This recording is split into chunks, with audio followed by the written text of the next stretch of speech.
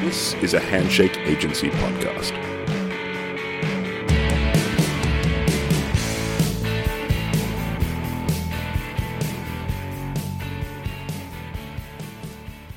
Welcome to the second episode of Rewind's trip back 20 years to Melbourne, 2001, and the release of Something for Kate's epic third album, Echolalia. If you haven't checked out the first part yet, we recommend you do so first. That way this will all make a lot more sense. Ask me how I am, ask me how I've been,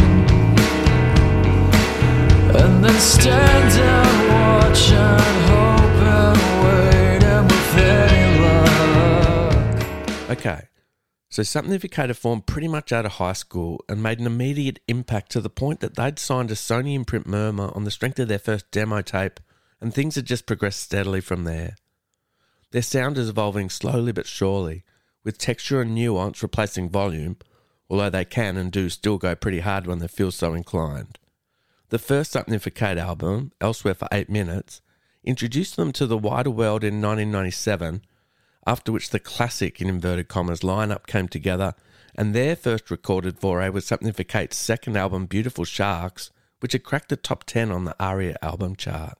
When we last left our three band members, Paul Dempsey, Clint Heineman and Stephanie Ashworth, they were bunkered down in their Melbourne rehearsal room, writing towards album number 3, but nothing was happening. Plenty of ideas were arriving, but nothing they liked enough, and this went on for months in the middle of 2000, punctuated only by Paul's solo Lack of Rhythm national tour in May-June. But no matter how hard they worked, the songs, especially the words, just weren't arriving like they usually did. Before we delve too deep into this rough patch and its eventual resolution, we should have a quick look at the Something for Kate creative process. Obviously, Paul is the band's primary songwriter, but as he explains, it's far more collaborative than that in practice. I'm kind of the only writer in the band. Clint and Steph don't exactly show up at rehearsal and say, hey, I've got this thing. It's more... I come to rehearsal, I show them a bunch of stuff that I've got, and then they pretty much cherry pick and go, that sounds good, let's work on that. Even if I kind of say, hey, I've got this other thing I'm really excited about, they might just go, no, do that other thing. So, yeah, it's collaborative in the sense that, I come in with a bunch of ideas, but then they just kind of grab the bits and pieces and start, helping to drive things from there. I've often said that it's like being in a band with two record producers, because I come up with all the stuff, but then they really pull it to pieces, and then they're not shy about saying, this bit's good, but that bit just get rid of it. Let's just do something, like come up with something else, and they'll sit there and wait while I try and come up with some alternative part or some other thing, From Stephanie's perspective, the band's creative process subtly changes on a song-to-song basis. Yeah, so every song happens in a different way. Like some songs will come from, Paul will have an idea and a guitar part, and he'll come to us and go, okay, this is what I've got. And Clint and I will sort of listen to it and give our thoughts, and then we'll write our parts for it. And then we'll back and forth them. And sort of keep drafting and redrafting. But then other songs come from like a bass line or a keyboard part. I mean, there's a song on Echolalia that I wrote on a keyboard, which Paul then took my keyboard line and made it a lead guitar line. And that's what you hear in 20 Years. It's a song called 20 Years on the record that I wrote on a keyboard.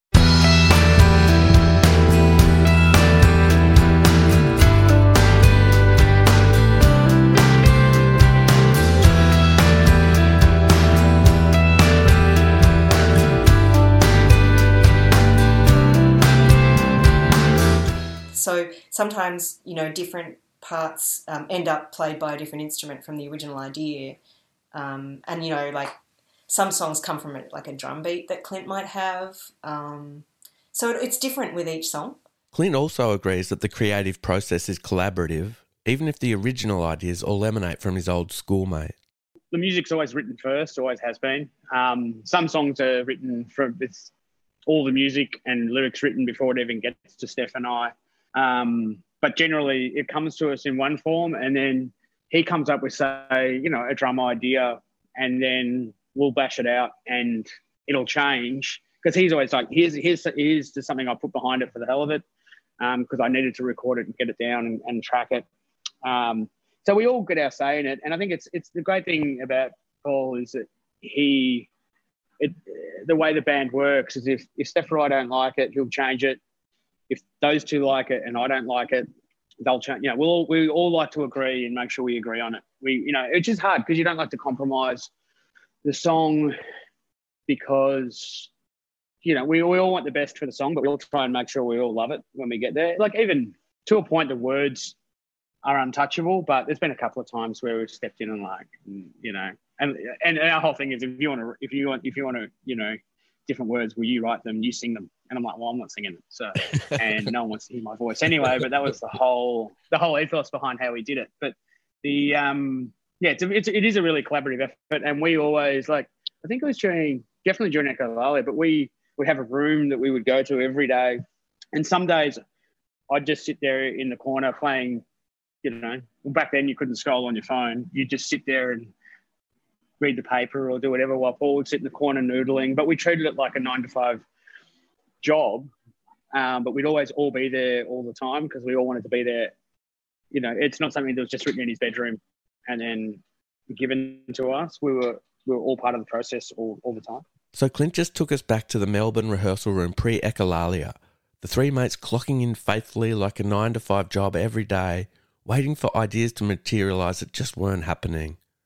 The drummer admits that things were starting to get a little tough. He went through just a massive writer's block stage, and I think, you know, if you look at the amount of stuff he writes for records lyrically, is notebooks. Like, there is so much.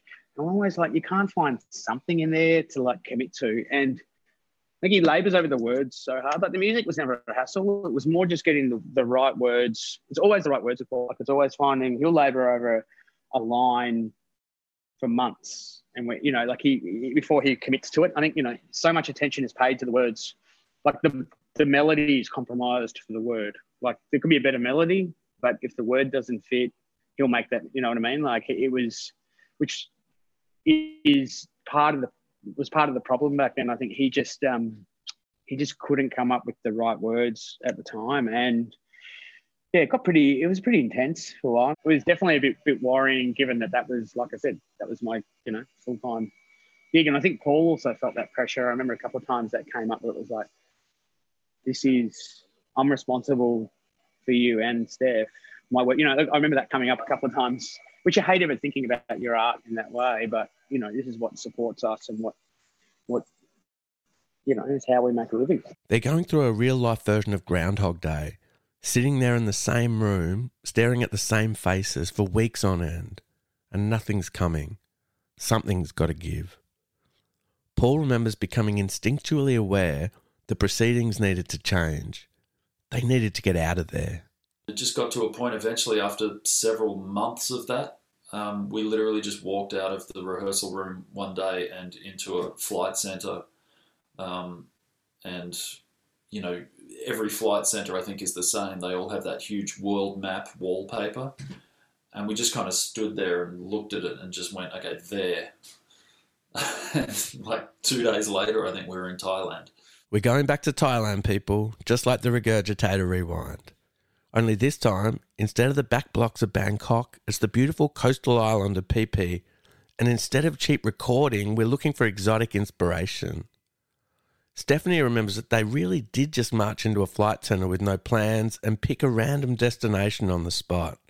A beautiful random destination. We approached writing like a person would clock into a day job. You know, we would turn up to the rehearsal room early in the morning. Well, morning I say, but 11, 12. And, you know, we'd sit there and stare at each other until the ideas came. And sometimes that worked and sometimes it didn't. And I think, you know, after, 18 months of doing that, and not necessarily getting that major lyrical breakthrough that Paul was used to getting or needed, we just kind of felt like that wasn't working for us. That schedule of going in there every day, it was a bit rigid, and it just wasn't yielding results for us. So it was just like, well, let's just get out of here. Let's just go somewhere and just break this sort of day after day kind of monotony of just staring at each other. Let's go somewhere else and stare at each other. We were just 3 kids with an album to get finished, who were just needing to get out of here. So we just went down there, and I think, it was that thing where you go, and they had a map on the wall. They had a big world map, on the wall. And I think Paul or one of us just went like that, and it was like, oh, okay, Thailand, let's go there. And so we did. None of us had been there. We didn't know what we were, walking into. It just ended up being a really good kind of, I guess the heated term of the day is circuit breaker. It just ended up being, the right level of getting away from Australia and the expectation and the pressure, and but also the right amount of, just a horizon where you could see the sun and the water, and it wasn't about the pressures associated with the city for Paul particularly. It kind of gave him some freedom, I think, to just to think with a fresh perspective. From the label's perspective, John O'Donnell had some obvious financial reservations about the whole Thailand junket, although he could see it was clearly necessary to break the creative impasse. Plus, as the head of Murmur, he was starting to hear some rumblings from above. It was, I just remember Paul really battling to write lyrics and to finish songs. And my memory is that they had lots of tunes, but not a lot of words. And Paul was doing that thing of starting to try harder to achieve, and write those lyrics, but was finding it more and more frustrating. And so they went to Thailand, and Paul was always really good at knowing, that he had to get away. And they've done that all through their career. They've gone interesting places to make records, but they've always also gone to interesting places to write or to deal with writer's block or to just freshen themselves up. I think it was with Beautiful Sharks, Paul went up to Canada. I think it was Toronto. First album was done in New Zealand, was recorded in New Zealand, and it was done on a bare bones budget. But, he did not want to make that record in Melbourne, which would have been a lot easier and a lot cheaper. But he wanted to get out of his normal environment and be inspired to have it and challenged by different locations. And so when he was going through that writer's block, he knew he had to get away. And I remember sitting there in my office at the Murmur office going, that's going to cost a lot of money or a bit of money. And it's, it's not going to be simple time-wise, but he was right. It was the right thing to do. He had to free himself up. And the story goes that he was in Thailand for a matter of hours, and suddenly Monsters comes, and he's cracked the code on, and the juices are flowing. He's cracked the code on writing songs, and suddenly they all start pouring out of him. And I think from memory, they were only there for a week or 10 days. So it wasn't like some, time in the Bahamas dreaming up your third record. It was a necessary thing that he knew he had to do, which we didn't entirely understand, but I knew that he was right, and that if he felt that strongly about it, it was something that was important to him and he had to do it. And again, this big release came that made a difference. It was kind of interesting. At the time, I was starting to get some pressure from Sony on Something for Kate. Were they going to deliver? Who is this band? What is this band? Are they going to deliver commercial goods? That was starting to ramp up because it was album number 3. And people were like, and Sony didn't have a great track record of sticking by bands. It had been well documented. And so Dennis was getting very impatient and was never a particular fan up until Ekalali was made and in the can, and then started performing. But he was never a big fan, wasn't that aware of them. And he was starting to ask some heavy questions that were probably more concerning than Paul's writer's block, for me anyway. Had the Murmur relationship with Sony changed by this stage? Like, at 99, I read somewhere that Murmur came back in-house at Sony? I think that was happening when this record was being made. I was still in the Murmur office. Okay. I remember that. I think it was all in transition around that time. And it was Peter Carpen, who was the head of A&R at Sony. He had left. And I kind of, I was offered the job, and I knew if I didn't take it as the head of A&R for both Murmur and for Sony, that then some schmuck might come in and kind of try and undermine what we were doing at Murmur and push that aside or push it down. So I kind of went, if I don't come in and kind of step into that bigger role, I think I could lose something. And I don't know if the Murmur bands all understood it, but I knew that that was politically wise, even though it wasn't fun. But the band, they were having fun. Paul remembers the time in Thailand as being just what he needed, and that the change in scenery did wonders for his dormant creativity. I think it was just not being in that room, firstly. And, it's just, obviously it's exciting to just pack up and go somewhere else and somewhere we'd never been before. Just a real cultural change of atmosphere as well. And I think when you're overseas, in a really different place, in a different culture, with a different language, and, everything's different, your senses, your powers of observation, your kind of antenna to the world, everything sort of heightens a little bit. You suddenly, you feel more aware and more observant and more sensitive to what's going on around you. And that's a good way for a writer to be, I think. It was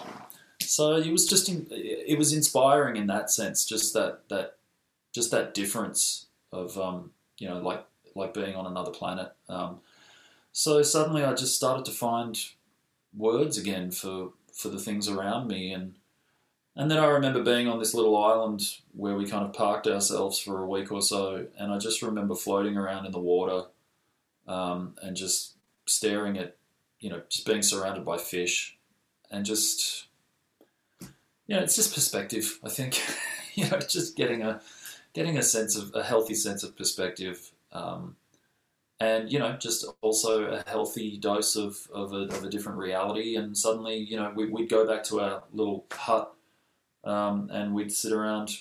We brought guitars with us as well, so it wasn't totally a holiday. We actually did bring guitars, and so we'd sit in this little room and start jamming ideas around. And I also remember, in the afternoons after like walking or swimming or whatever, I'd just kind of let myself sit around with headphones on and just listen to some records and I don't know. It just started to flow again, or at least all the doubt and all the tension just kind of went away.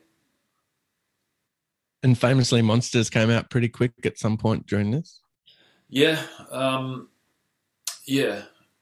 I can't remember exactly like whether it started in Thailand or whether it was shortly after we got home. But, it's definitely the most, I think Monsters is the most, literal connection to what went on in Thailand.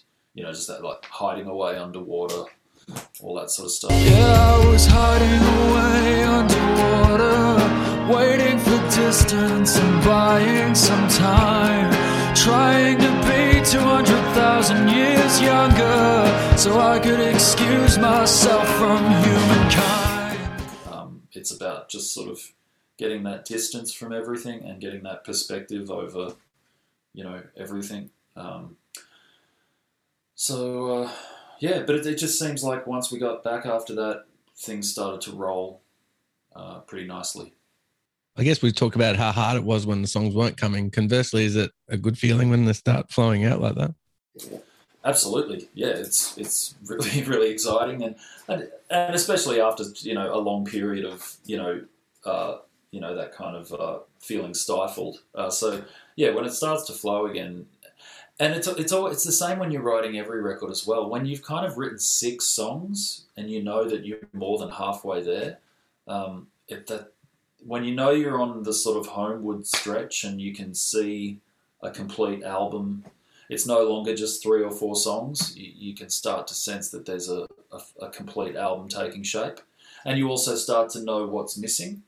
When you've got 6 or 7 songs written, you know what else is needed to make a sort of complete record. Whereas, when you've only got 3 in the bag, the album could still kind of be anything.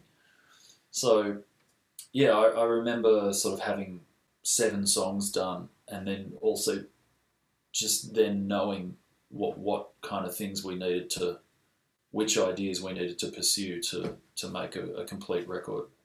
Stephanie also believes that this time spent in Thailand consolidated the eventual tone and vibe of Echolalia. I was just looking at photos of that trip the other day, and I'm sitting on a hotel room bed with my guitar, and I remember I bought this little portable amp with me that was like this big, and we were writing songs in Thailand. Paul bought an acoustic guitar, and I think Clint was probably tapping. I hear Paul talk a lot over the years about it's getting a way in, because every record has a feel and characters and concepts, and sometimes you just need to find your way in.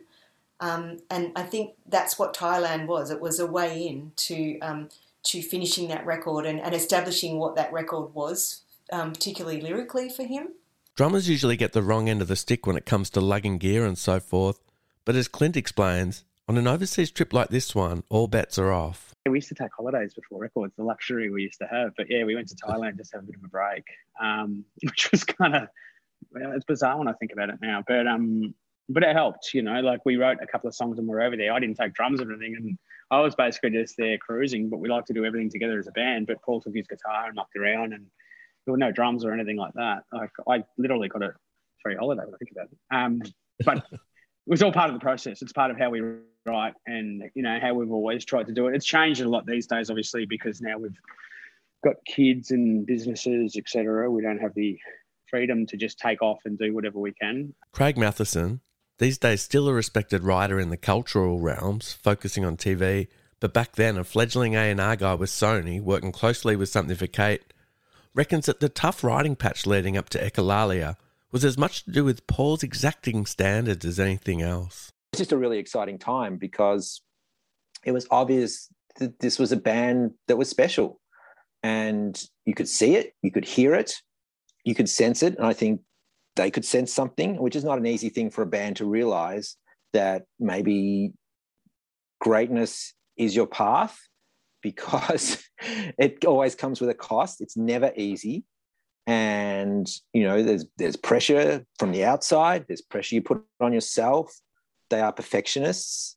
They didn't have any sense of how you navigate these things. They were doing it for the first time. There was all kinds of things they wanted to deal with, and the bar they set was really high.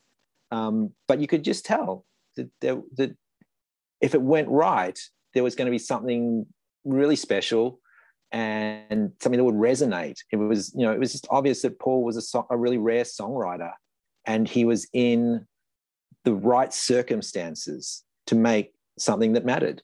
He was in a really good situation, even if it was just, Clint and Stephanie. That was just a great situation for him, and that would have let him flourish, and eventually it all came together with a lot of work. I mean, Paul has lots of sides, And one of them is that he takes his art incredibly seriously. He's a very funny man. I've spent nights sitting in hotel rooms just where he's been there, and it's just told one joke after another after a gig that's gone well. And but when he's writing, he writes. He sits in that room. He fills those notebooks, and if it's not coming, and certainly not then, if it wasn't coming, he pushed himself and pushed and pushed, and he wouldn't let himself take anything less than he thought he had to do. And that wears on an artist. And the great artists get something out of that. It sharpens them. It's that sort of pressure. The pressure makes the diamonds, I suppose. But he was never going to let good enough be what was on that album. It had to be more than good enough. Paul's writing struggles leading into Echolalia were enough that it was reported back in the day that he'd briefly considered putting the band aside to go to uni to study science or astrophysics, but he doesn't remember things ever getting that drastic. I don't think I was going to give the band up or anything. I just didn't know how to move forward. I was just trying. I was trying and racking my brain and playing my guitar and scribbling in my notebooks, and I was doing the work, but I just wasn't happy with any of it. I didn't want to throw the towel in. I just didn't know how to get through it. So no, there was. Yeah, I was never going to chuck it in. I just. But yeah, I was at an impasse, and I just that feeling starts to creep in that you just don't know whether this record's going to end up taking a year or 2 years, or I knew we could keep on being a band and playing shows, but it was like, God, how long is it going to take to write these songs, or when am I going to write a song that I like? I knew I'd get there eventually, but it's still a pretty frustrating position. Late that August, back in Melbourne with the words finally starting to flow, Paul played a series of secret shows at the Corner Hotel under the pseudonym Hawaiian Robot. The Something for Kate song Hawaiian Robots eventually surfacing as a B-side on the Monsters single. These shows designed to help massage his new river of ideas into finished songs. They were really tiny. They were at the Corner Hotel, but not in the what is now the band venue. They were in the front bar to 50 people, and yeah, I was really just testing things out. I was I'd play half a song that wasn't finished yet. Sometimes I'd just play a verse and a chorus of something that wasn't finished yet, just to actually play it and sing it in front of people, and just see how it felt. I don't know. But like I said, it's also doing stuff like that is important to me as well, because just playing music live in front of people, it just keeps me, it keeps me in love with music. If I spent a whole year off the road just writing a record, I think I'd become a basket case. If I don't get out there every now and then and actually play music in front of people and remember why I love it and remember what is important about it, and then, I don't think writing would happen as easily. So now, with the band back home and the album starting to take shape, thoughts turn to who should produce album number 3. A dream team list of producers is pulled together, but the band kept coming back to one name, one they'd first come across in Thailand, Trina Shoemaker. In Thailand, I'd kind of sit around in the afternoon listening to records on headphones. And one of those records that I was listening to a lot at that time was The Globe Sessions by Sheryl Crow, her third record, which is just, it's an amazing... I love that record, and the sound of it was just... It's so beautifully recorded, and so... My instinct, when I'm reading the credits on the album about who produced it, I always kind of go right past who produced it and look at who engineered it and mixed it, because that's why it sounds the way it does. So, that record is, produced by Sheryl Crow, but engineered by Trina Shoemaker. And so I was kind of... And, again, as a band, we've never really looked for producers in terms of like needing help with our songs. You know, some producers, they work with a band and they really get involved with the song structures and the arrangements, and they change things around, and we've never wanted that from a producer. We've always just wanted someone who's going to come and capture the sound of the band in a really fantastic way. So again, that's why I kind of usually pay less attention to who produced a record and more attention to who actually recorded it and made it sound the way it does. And Trina, her work on that album, I just think is amazing. And then I, went on to discover that she also worked with Queens of the Stone Age and Iggy Pop and R.E.M. and just an amazing list of people. So we were all in agreement pretty quickly that she was someone that we'd like to work with. Trina Shoemaker was a rising star in the engineering field over in the States, and Stephanie also remembers being excited by not just her growing resume, but mainly her abilities in the studio. She was very diverse. She'd worked with, people like Pearl Jam, but she'd also worked with Queens of the Stone Age and R.E.M., and she'd worked under Daniel Lanois. And so she'd had this really kind of formal engineering training, but then kind of on the Sheryl Crow records, which we were listening to a lot at the time, we could see that Sheryl had taken a leap of faith with Trina, and that Trina had basically engineered those records, or that record, by herself. And the sounds were just so separated and but cohesive and full and beautiful. It just had a real respect for all the instruments and how to blend them together, and that just blew us away. And we were like, well, let's see if she's available, because I think she'd be right for where we're at. From Murmur's perspective, John O'Donnell believed from the get-go that the choice to get Trina over to produce Echolalia was an inspired one.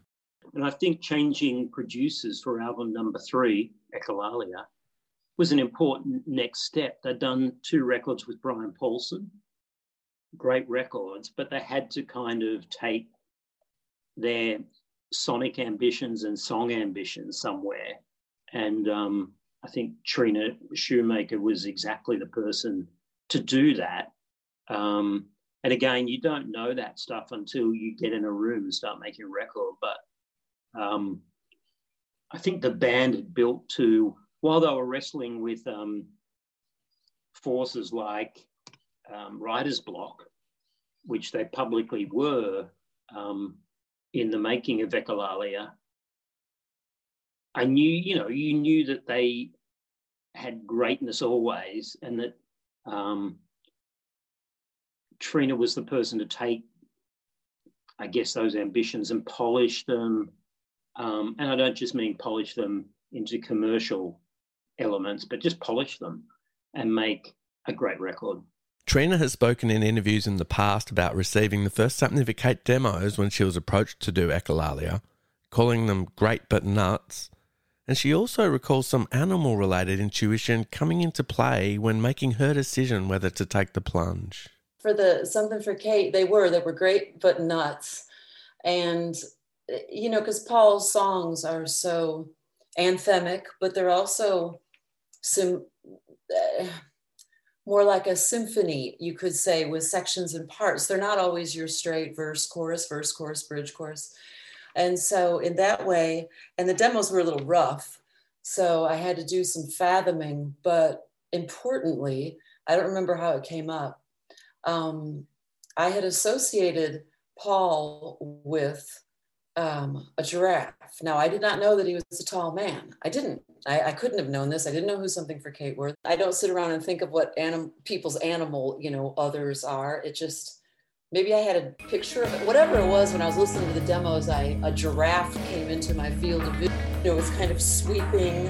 It takes large steps. It's beautiful. It's quirky. Because giraffes are cute as hell. They're odd creatures. So I had connected him in my mind to a giraffe because I have a childish or just very a visual attachment in my mind I make things up in there, So Paul became a giraffe, and when I mentioned that in passing, he loved it, and so we knew we were going to make a record right then and there. It wasn't just the giraffe thing, though. Trina admits knowing from those early demos that she wanted to be involved with this band. My career's never been such that, and it's been long, and it has many, many high points and thousands of records, but I was never in that lofty of a position where I could pick and choose from, the hundreds of wonderful, I was grateful when I heard their demos. They were rough, but that didn't mean that, I didn't recognize a solid band that had real songs and a real singer, lyrics that mattered. It's just that the recordings were really rough and the songs were, they weren't tight and punchy like they ended up on the record, because he was just strumming, they were just in a rehearsal room, playing them live. I was very grateful to have gotten demos from a band of that caliber, in my opinion. I was always busy in those years, but I was never turning down work for other work. It was usually like, oh, cool, another record's here. I've got work. I've always had to struggle to survive in this old business. And, crucially, a strong bond began forming between Trina and the members of Something for Kate before the producer even boarded the plane for the long flight down under. When I first got down there, we did go into a rehearsal room in Melbourne, and just for like a day or two. And the rest of the pre-production was done via, sending music and talking on the phone and kind of coming up with ideas. But it was also just, we established a certain amount of trust with each other. I mean, they knew that I knew how to make records. I had made other records, so there was no question like, what if she doesn't really do this for a living and we've been fooled? Yeah, we built up trust even before I got there, and became more almost friends in the month and a half or so that we were in communication before I actually came to Australia. And, we always talked about the songs and the music, but we also started to talk about our lives and my interest in science and scientific. And Paul is, of course, utterly, brilliant with that stuff. And so it almost felt like we became friends. And then it seemed obvious we're going to go make a record. We didn't, there was never any question. There was questions about what were the songs going to become, but we weren't worried about it. We just knew we would get in there, and we were all so hyper creative and into it that whatever was going to happen, it was going to be cool. All right, we'll leave episode 2 there, with things about to get very cool indeed. Join us for episode 3 on the idyllic New South Wales Central Coast at a remote studio owned by one of the blokes from a band called In Excess, as after all the trials and tribulations, Echolalia finally starts to piece together. Then it's on to episode 4, when things get a little odd. We'll say goodbye for now with the track that Stephanie discussed writing on her keyboard, 20 Years, quite apt as we discussed Echolalia's 20th anniversary. In November 2001, it was released as the album's third single, peaking at number 43 on the ARIA singles chart.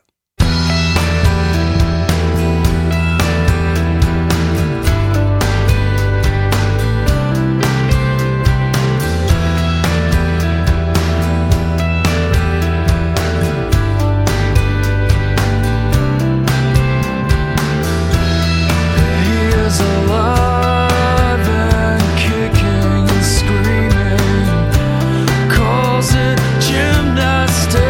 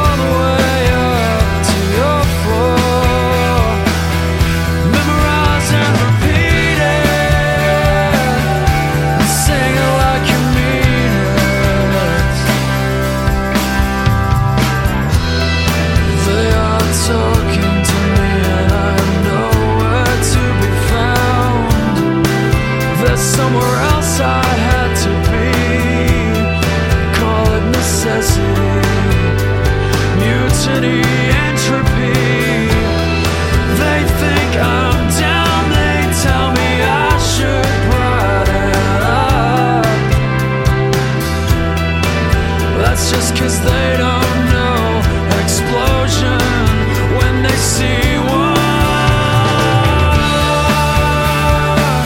And they sing, if you can't beat them, join them. All the way up to your floor. Memorize and repeat it, and sing it like you mean it. All the way home to your front door.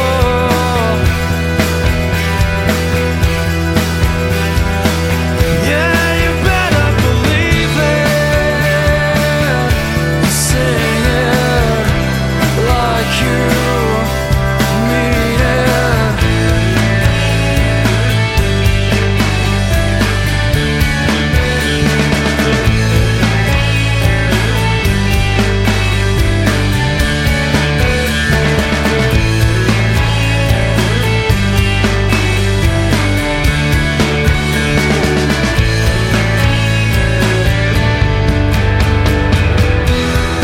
They are talking to me,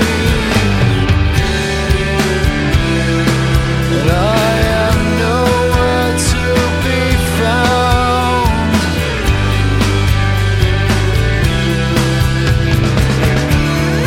So you sing, if you can't beat them, join them. All the way up to your floor. Memorize and repeat it, and sing it like you mean it.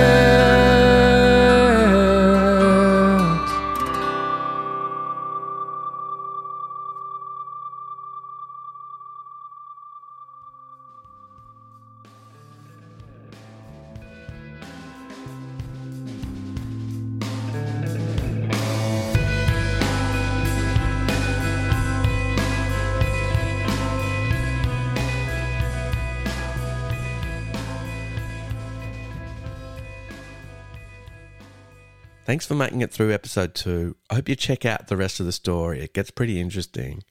Thanks also to our network partners, Yamaha Headphones. I'll catch you all again soon.